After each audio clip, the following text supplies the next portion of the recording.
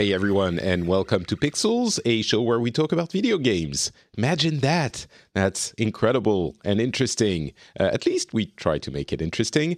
It's been an interesting week for me. I'm going to do this show solo because my son was sick. And when that happens, those who have children know that everything becomes completely unmanageable. And now we are preparing for our trip to Japan. We're going to be spending a week in Japan. Hopefully, if all goes well, if we don't get sick and stopped at the airport for fear of some strange virus.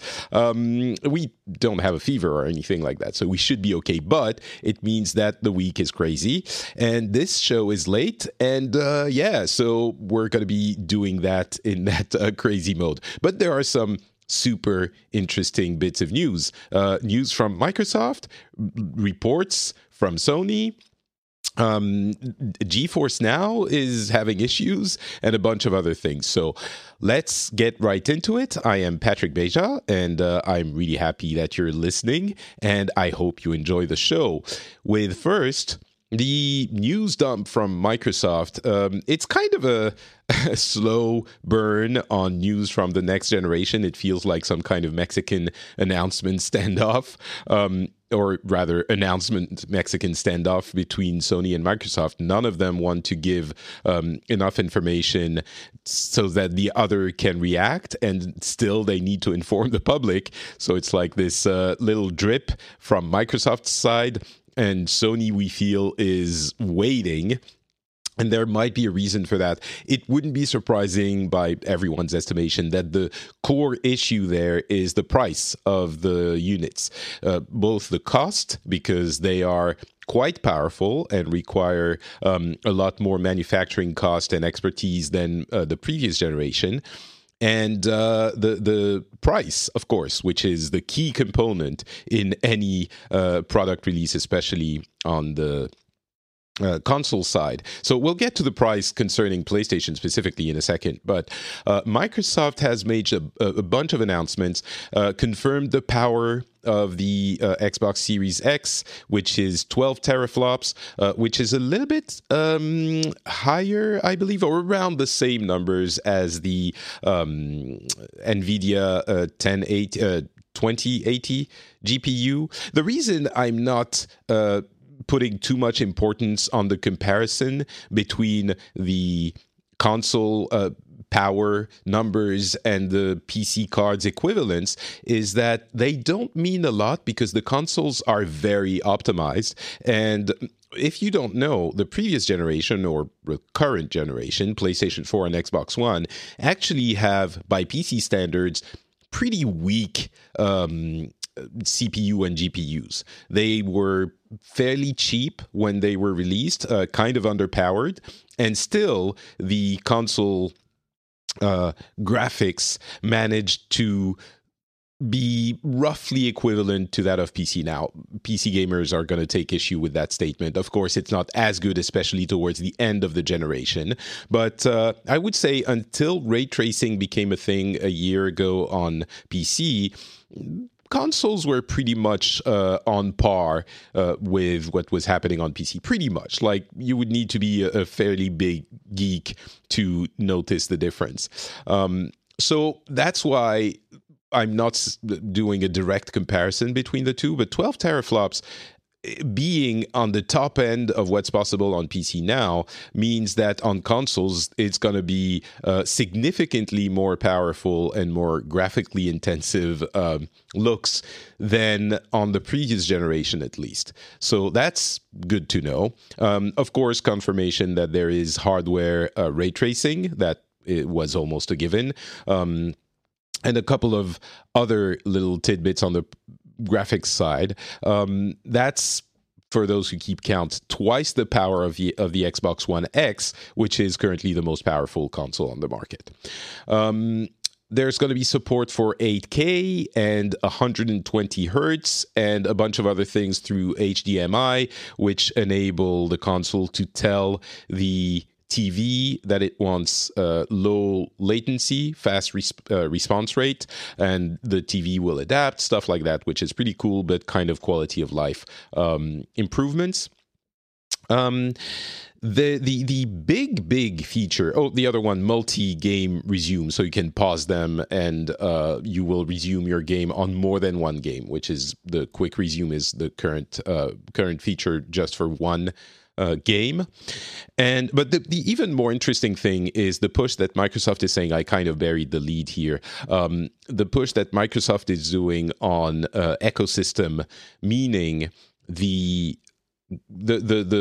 games you buy are for the Xbox ecosystem, not just for this one generation. So if you buy a game on Xbox One, you will automatically have the Xbox Series X version as well, which is, it's not that you get the same game you can play on the next generation console through backwards compatibility. You get the version that was specifically designed for that next generation. So that's a little bit of a difference, because we've seen in previous generations, especially this last one, games that were developed for the previous generation and then improved significantly for the next one, and you had to buy it again if you wanted to play it again. I think most notably, the Last of Us game is one that comes to mind that many people bought again on PlayStation. And Microsoft is tracing a line in the sand, and they're saying it's going to be for Microsoft Game Studios games, which is a number of them, but they will also encourage third-party developers to do the same. And CD Projekt Red has already announced that it will be the case for Cyberpunk 2077.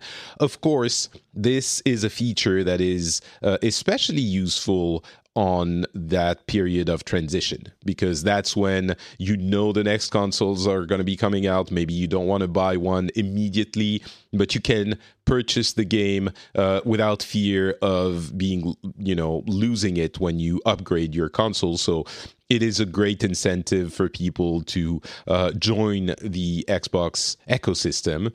And it's something that is incredibly consumer friendly, which is born from that competition. I believe they're doing it because it's a new way of thinking about their service. They're thinking about service more than device, but it's pushing the entire industry in the right direction. And it will be difficult not only for other third-party developers to not adopt that feature if more and more of them do it, because you really look like the bad guy. Some don't care. I'm sure I think some will offer a small upgrade fee, as they have in the previous generation. It's happened that you pay 10 extra bucks and you get the new version as well. I think that will still happen. But it is not going to be the standard, I don't think. So we'll see there. And not only will it push the third-party developers to do it, it will also push Sony to do that as well. I believe when they finally announce something about the PlayStation 5, other than the name and logo, I think they have to follow suit, because if they don't, it is a significant competitive disadvantage, and they look like the bad guys. If you have to buy the wonderful exclusive games that Sony is putting out for PlayStation 4, but then in 6 months when you get your PlayStation 5, you can only play them in PlayStation 4 version, and there's the shiny, higher resolution, better textures, ray tracing PlayStation 5 version that's right next to you, and you can't get it because you made the dumb mistake of buying it 6 months ago. That would be an issue. So I think they're going to have to announce a similar feature. And announcing similar features and announcing competitive pricing is, I think, one of the reasons why Sony is trying to wait as long as possible. I think they're reaching the limit of the player's patience with all of this. I think now, with every week or month that goes by, Microsoft is looking better and better, because they're giving us some cool stuff to look forward to. And it was cute for a long time for Sony to enjoy its lead, but I think now it's going to only now start to affect it a little bit negatively, or rather, it's a loss of opportunity, I suppose. And I think they can regain it, of course, as soon as they make a big announcement with with their PlayStation 5 features, if they are satisfactory.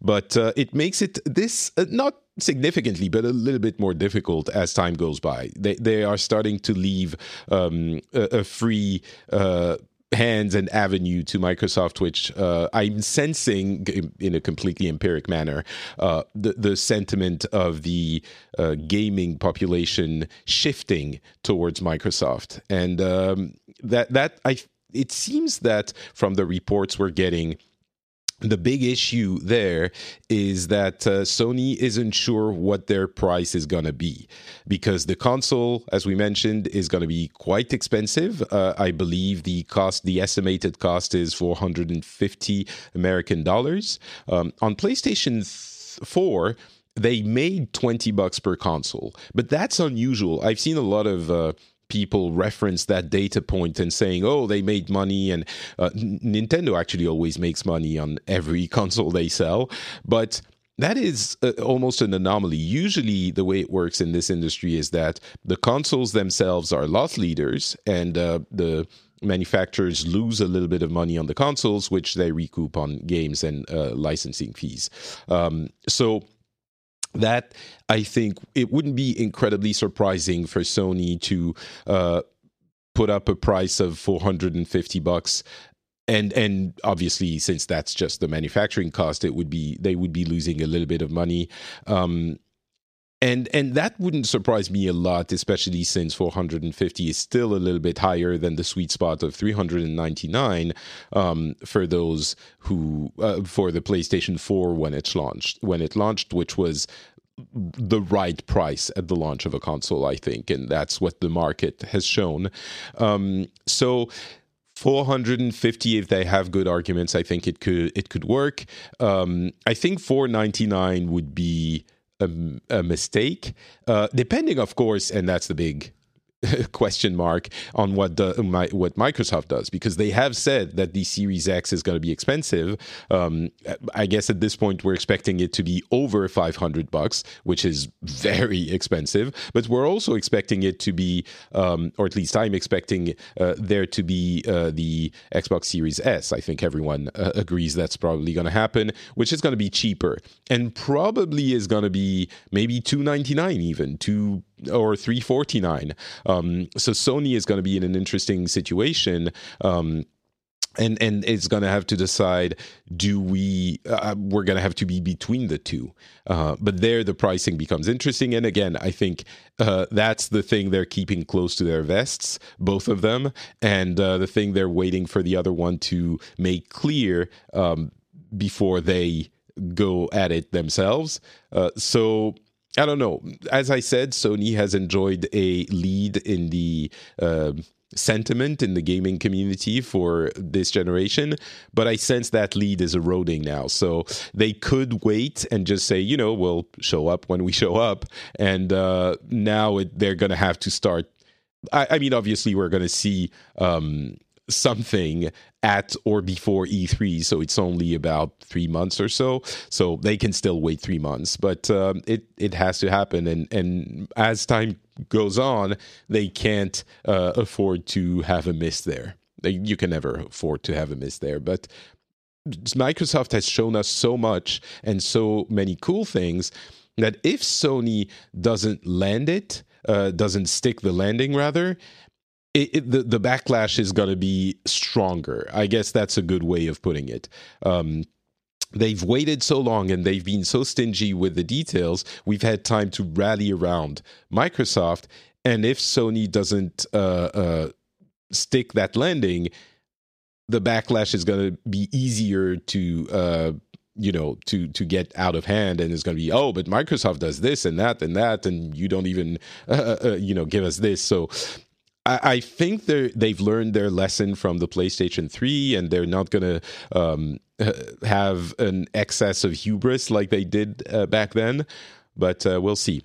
So hopefully it will happen fairly soon. Oh, and another tidbit. The coronavirus, according to one analyst firm, TrendForce, the coronavirus should not affect the next-gen console production, mostly. The issue of price and getting some GDDR RAM is still a very big problem because everything needs that kind of RAM now, smartphones, and there are so many of them, and all of those devices. And so they're difficult to come by. And the next-gen consoles, especially with SSDs and all of that, are they would be difficult to put together and expensive to put together no matter what.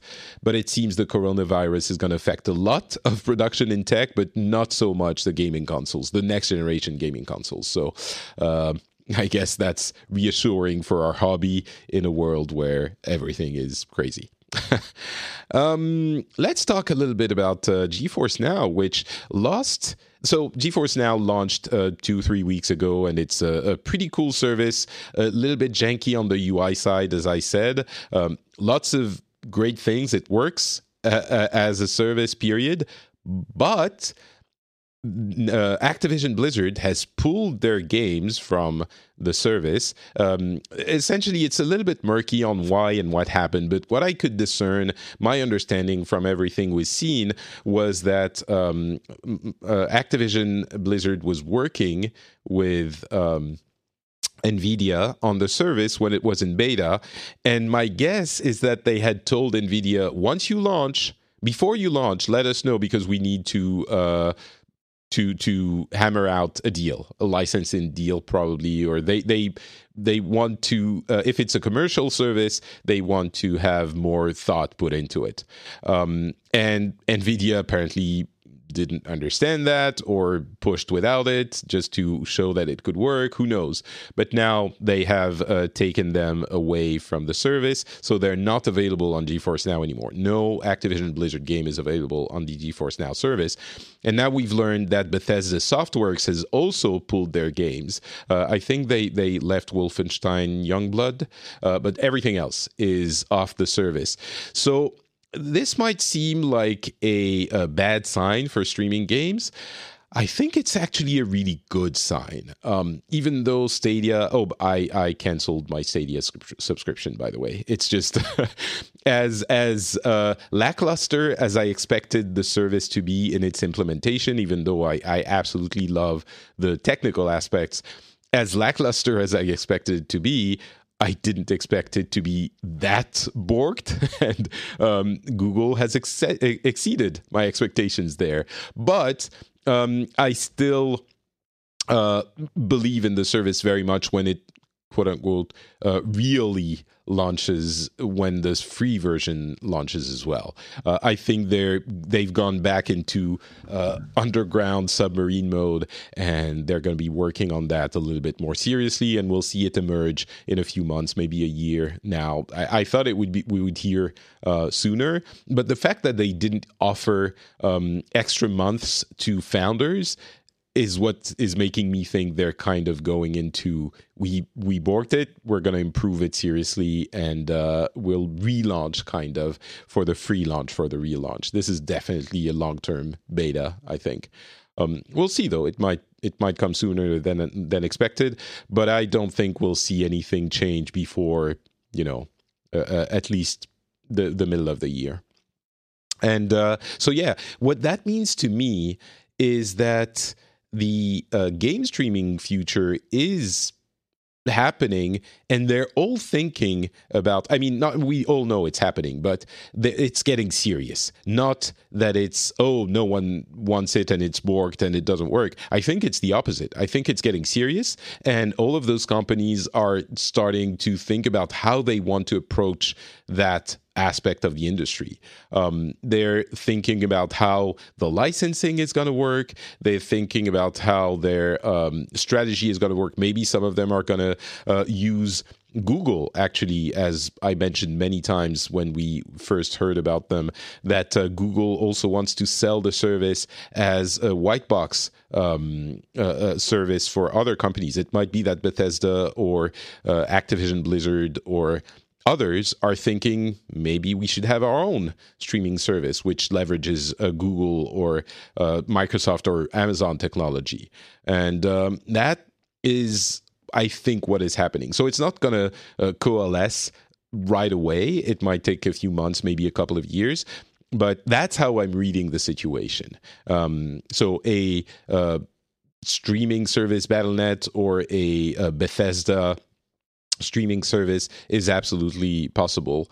And of course, there are going to be people who complain about having a million launchers and a million different services.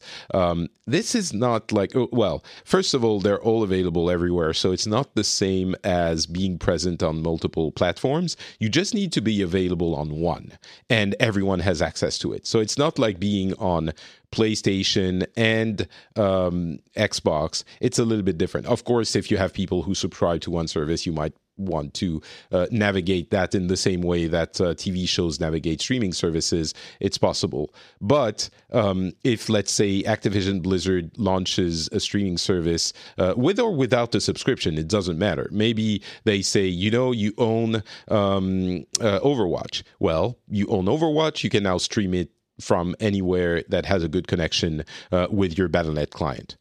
That's it. You don't need any... And in that case, they don't need to be present on other launchers or systems because it's already available everywhere, especially if they create a UI for Apple TV and other TV boxes and an app that does the same thing and stuff like that. So it will be the launcher situation on every device.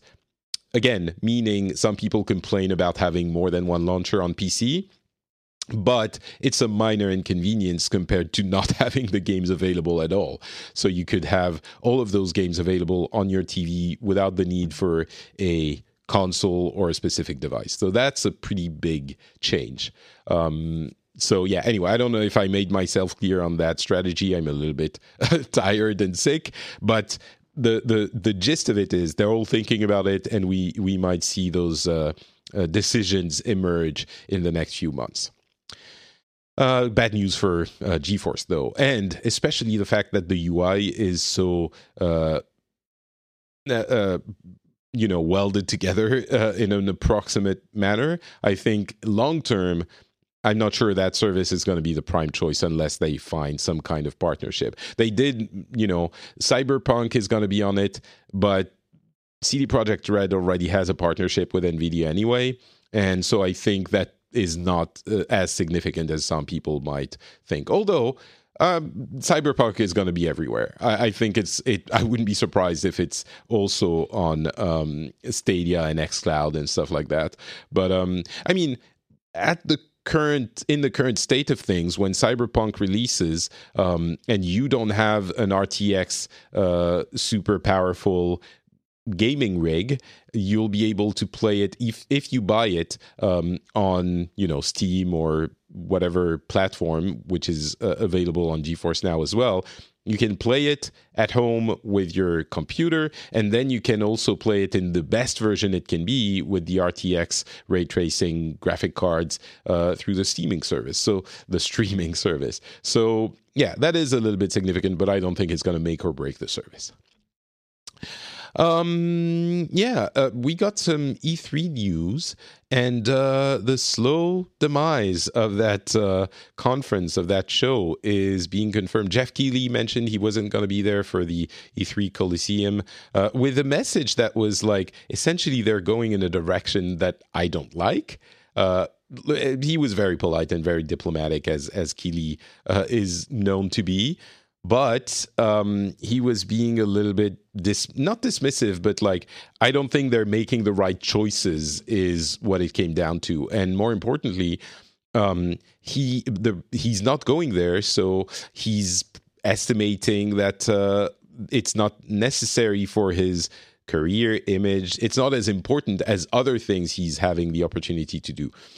Maybe he's going to host a PlayStation thing. Who knows? Maybe he's still going to be around E3, but not for the ESA that does E3. He's also going to be at Gamescom for their launch thing, which was, pretty cool last year. So he's still doing stuff, but Not at E3. And I don't think E3 is going to go away. I think it's still going to be a major moment in the gaming industry, even down the line. It's always going to be, just like CES still happens, even though, big companies like Apple and actually Samsung is still there around it, but a few companies have their own events. I think it didn't kill CES, but I think the E3, E3 is going to be in the same mode. There are still a ton of smaller companies that cannot afford to have their own event. I mean, they could have a streaming announcement or something, but there's not enough attention on them for it to warrant it as a strategy. So they still need the big gathering that E3 is going to be, even without Sony and Keeley and maybe a few others that might pull out. So Microsoft is still there as well, technically, because they have their Microsoft Theater, but it's still going to be a focal point, maybe less than before, of course, but I think it's still going to be a focal point. Still, it's gotten it's in a worse groove than it was, and then I thought it was going to be a few months ago. Sony pulling out as well is definitely more of a blow than I thought. So the trend is not going great for E3. The coronavirus is GDC. A few companies pulled out, but it's still happening. I don't think coronavirus is going to be impacting E3, but boy, if they still... Normally, the flu season is from October to June, so it should be tapering off towards the end of the fall, the spring. But who knows? We don't know exactly how the coronavirus works, and it might happen that it affects it beyond this. But if there are still coronavirus concerns around E3, that would be... Boy, that's like... I mean, it's mostly online anyway, but it would be yet another thing that poor ESA has to contend with. It's unlikely, though. But yeah, GDC is still happening, but Kojima Productions, I think Sony has pulled out. Facebook and Oculus have pulled out, so it's affecting everything. All right, we have another few tidbits of news, but I do want to talk about the games I've played before my son got sick. So I played a little bit of Yakuza Kiwami, which is so really fun. I'm really liking the series. I didn't expect it to be as narrative driven, and I can completely get how it's become a niche cult classic, that series. I mean, in Japan it's super popular, but in the West it's less well known. It's getting a little bit better known now with the spread of those versions of Yakuza and Kiwami, which is the remake for the first and second one, and it's also available on the Xbox Game Pass, is it now? Or at least on the Xbox, period. So it's very narrative driven, and the open world aspect, you can almost skip it entirely, at least for the little bit that I've seen. I haven't had big power issues when I skip the side quest aspect of things. So it's a fun game. I wish I had more time to put into it. It's quite long, though, so I don't think I'll be able to finish it. But yeah, Yakuza is a thing, and the seventh one is going to come to the West, I think, this year. So I'll be keeping my eye out for that one. I played Temtem, the Pokemon thing on PC, and I was like, oh, this is cute. Maybe that will be my my opportunity to get into a Pokemon-like thing finally, and I really was looking forward to it, and I bought it, and boy, after about half an hour, I hated it so much that I just, for the first time in my life, asked for a refund. It's been like 2 or 3 weeks, and I haven't heard back from Steam. They don't want to pay me back, I guess, but maybe it takes that long. I don't know, but wow, it is not a game for me. Lots of people enjoying it. There are even, additional content coming, and the early access is going well. But wow, I never noped out of a game as quickly as this one, I don't think. It's weird because I was really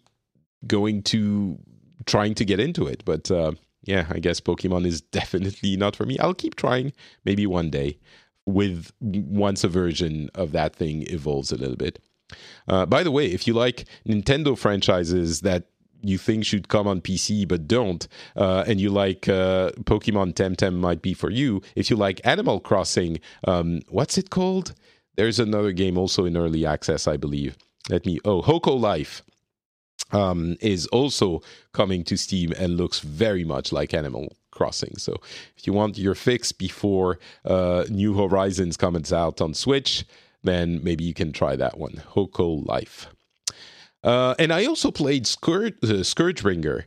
It is so cool. That one I really like. It's on Game Pass on PC, and it is early access, but it's essentially Celeste with fighting. And it's a roguelite that is, pixel graphics, retro style, and it really works. It's each level is, so you start and you have like one screen with enemies that appear, and you jump and start slashing, and when you slash, you stay in place in the geometry, the verticality of the level, and then you can dash and do a heavy blow to stun the bigger enemies, and slash again, and you dash again. It is like an aerial ballet of death in pixel art. It is really cool. I really like it. It's the kind of game that you get. It's very fast paced, the kind of game you have to get in the zone of, but it works completely. Like the promise of having a Battle Celeste is completely fulfilled. So it's a mix between Celeste and, let's say, Dark Souls. Not Dark Souls, sorry. Dead Cells. D and S, both games. But yeah, it completely works. I really like it. It's Scourgebringer, and it's only on PC now. I think it might be on not just on the Xbox Game Pass. You can buy it as well. But that game on Switch is going to be perfect once it comes out. So those are the games I played, and then there's a few additional tidbits of news. There's a LinkedIn profile of what's his face, the head of. Wait, I'm gonna find his name because that is how professionals do it. Although I can't find his name in this article. There you go. Nick Van Dyck, the president of Activision Blizzard licensing, something like that. He posted an update to his LinkedIn page, and he is working on a series a Netflix series for Overwatch and a Netflix series for Diablo, which is kind of expected and kind of finally. And the one is comics, anime style. One is just comic style. It makes a lot of sense. I have a little bit of trepidation about it. I want it to be good, and everyone always says, "Oh, Blizzard should make long form entertainment and series and stuff like that." I agree, but it's very different to make a 3 minutes cutscene and an actual 10 episodes series. And if they externalize the writing and that part of it, so first of all, it's very difficult to go from short trailer, essentially extended trailer, to full-on storytelling, and maybe they can do it. They do it in some of their games, a little bit less well in others, but it's not a guarantee. It's not because the cutscenes and the trailers are great that they can make a great 10-episode series. And the other thing is, if they give it out to someone else, that's also kind of a gamble. So I want to see it. I'm happy that it's happening, but I'm a little bit anxious about it still. BioWare has announced officially that it is redesigning Anthem. And we kind of knew it was happening, but they've said they are reworking the fundamentals of the game, which, hallelujah, I'm actually excited about this because Anthem had such a fun promise. It is such a terrible realization of that promise, but I think it can work, and it's not going to happen now. The way it's going to happen is still unclear. Are we going to need to buy it again or buy an expansion? I guess they can't do that if they want to. If they don't want, gamers to go to their offices and burn them.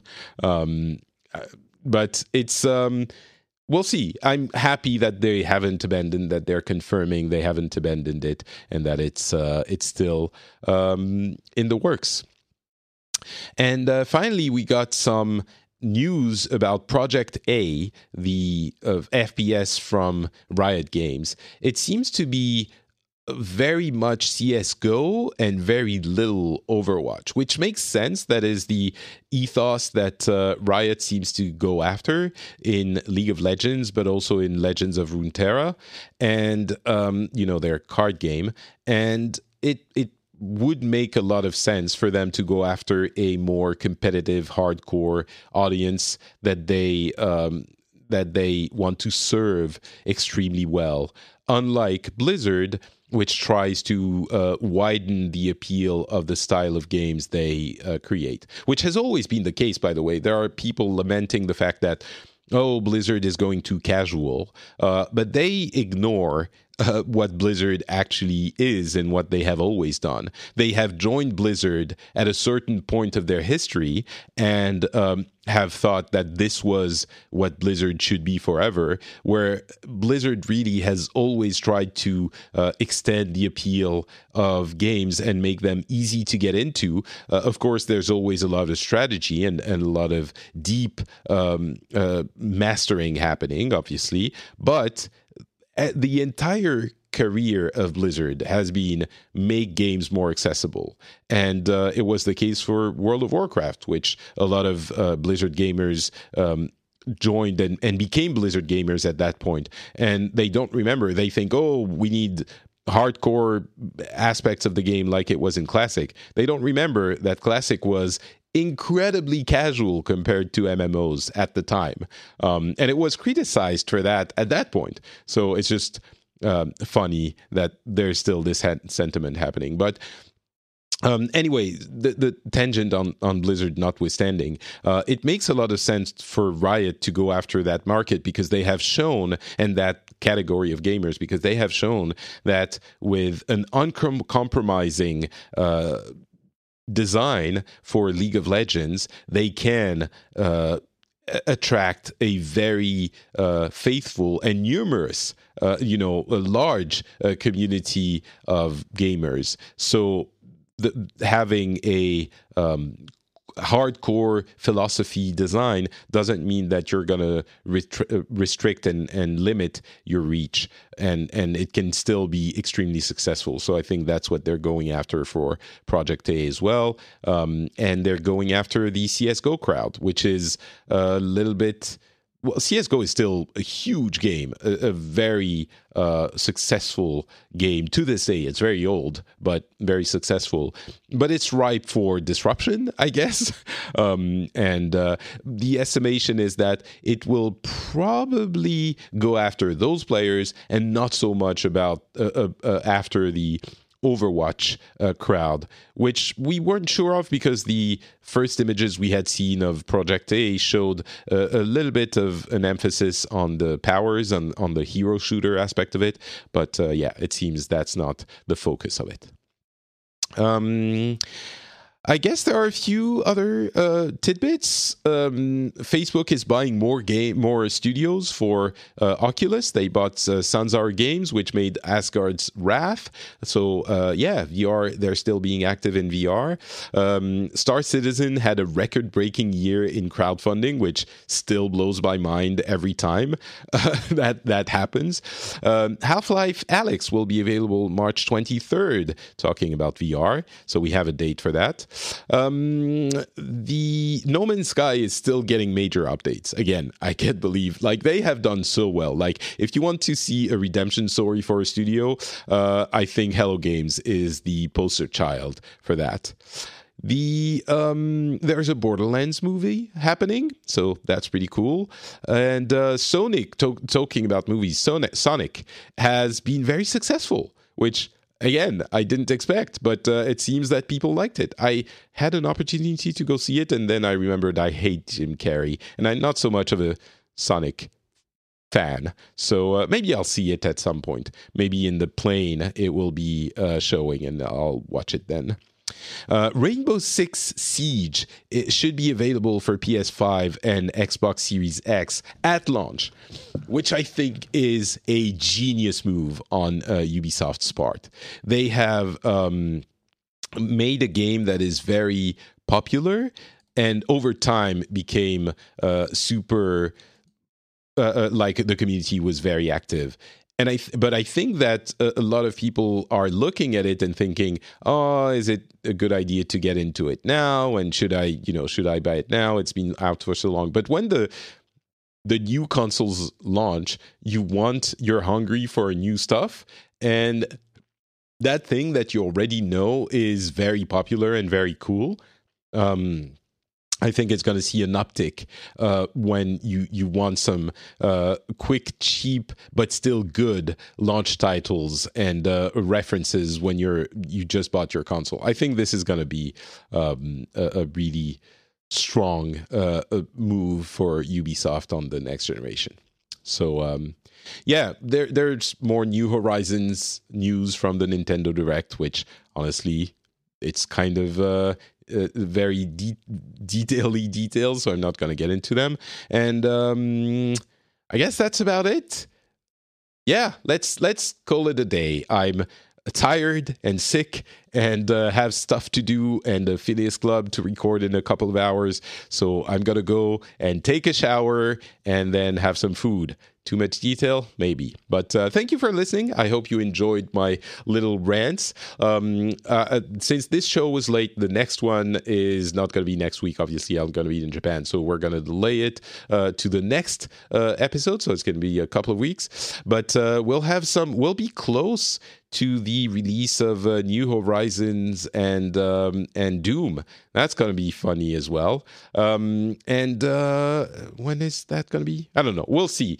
Follow me on Instagram. I've been doing stuff on Instagram, and of course, the Japan trip is going to be chronicled on Instagram as well. So check that out and go comment at FrenchSpin.com if you want to do that. And I'm sure you do want to do it because I'm sure I said some pretty dumb stuff on this episode, as I want to do. And Not Patrick on Instagram, also on Twitter. And I'll talk to you in a few weeks.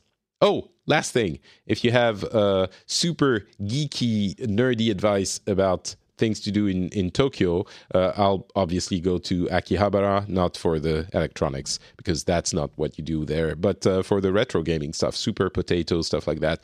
So I haven't been to Tokyo. I've lived there for a few years, and I've been on a regular basis, but haven't been in a few years. If you have some advice for recent stuff and recommendations, please let me know. That would be very welcome. All right. Now I'm really gone. Bye.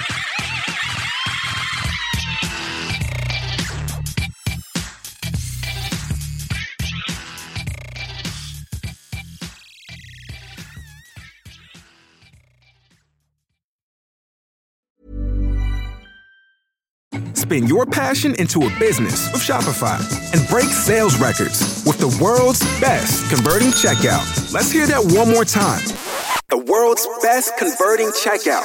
Shopify's legendary checkout makes it easier for customers to shop on your website, across social media, and everywhere in between.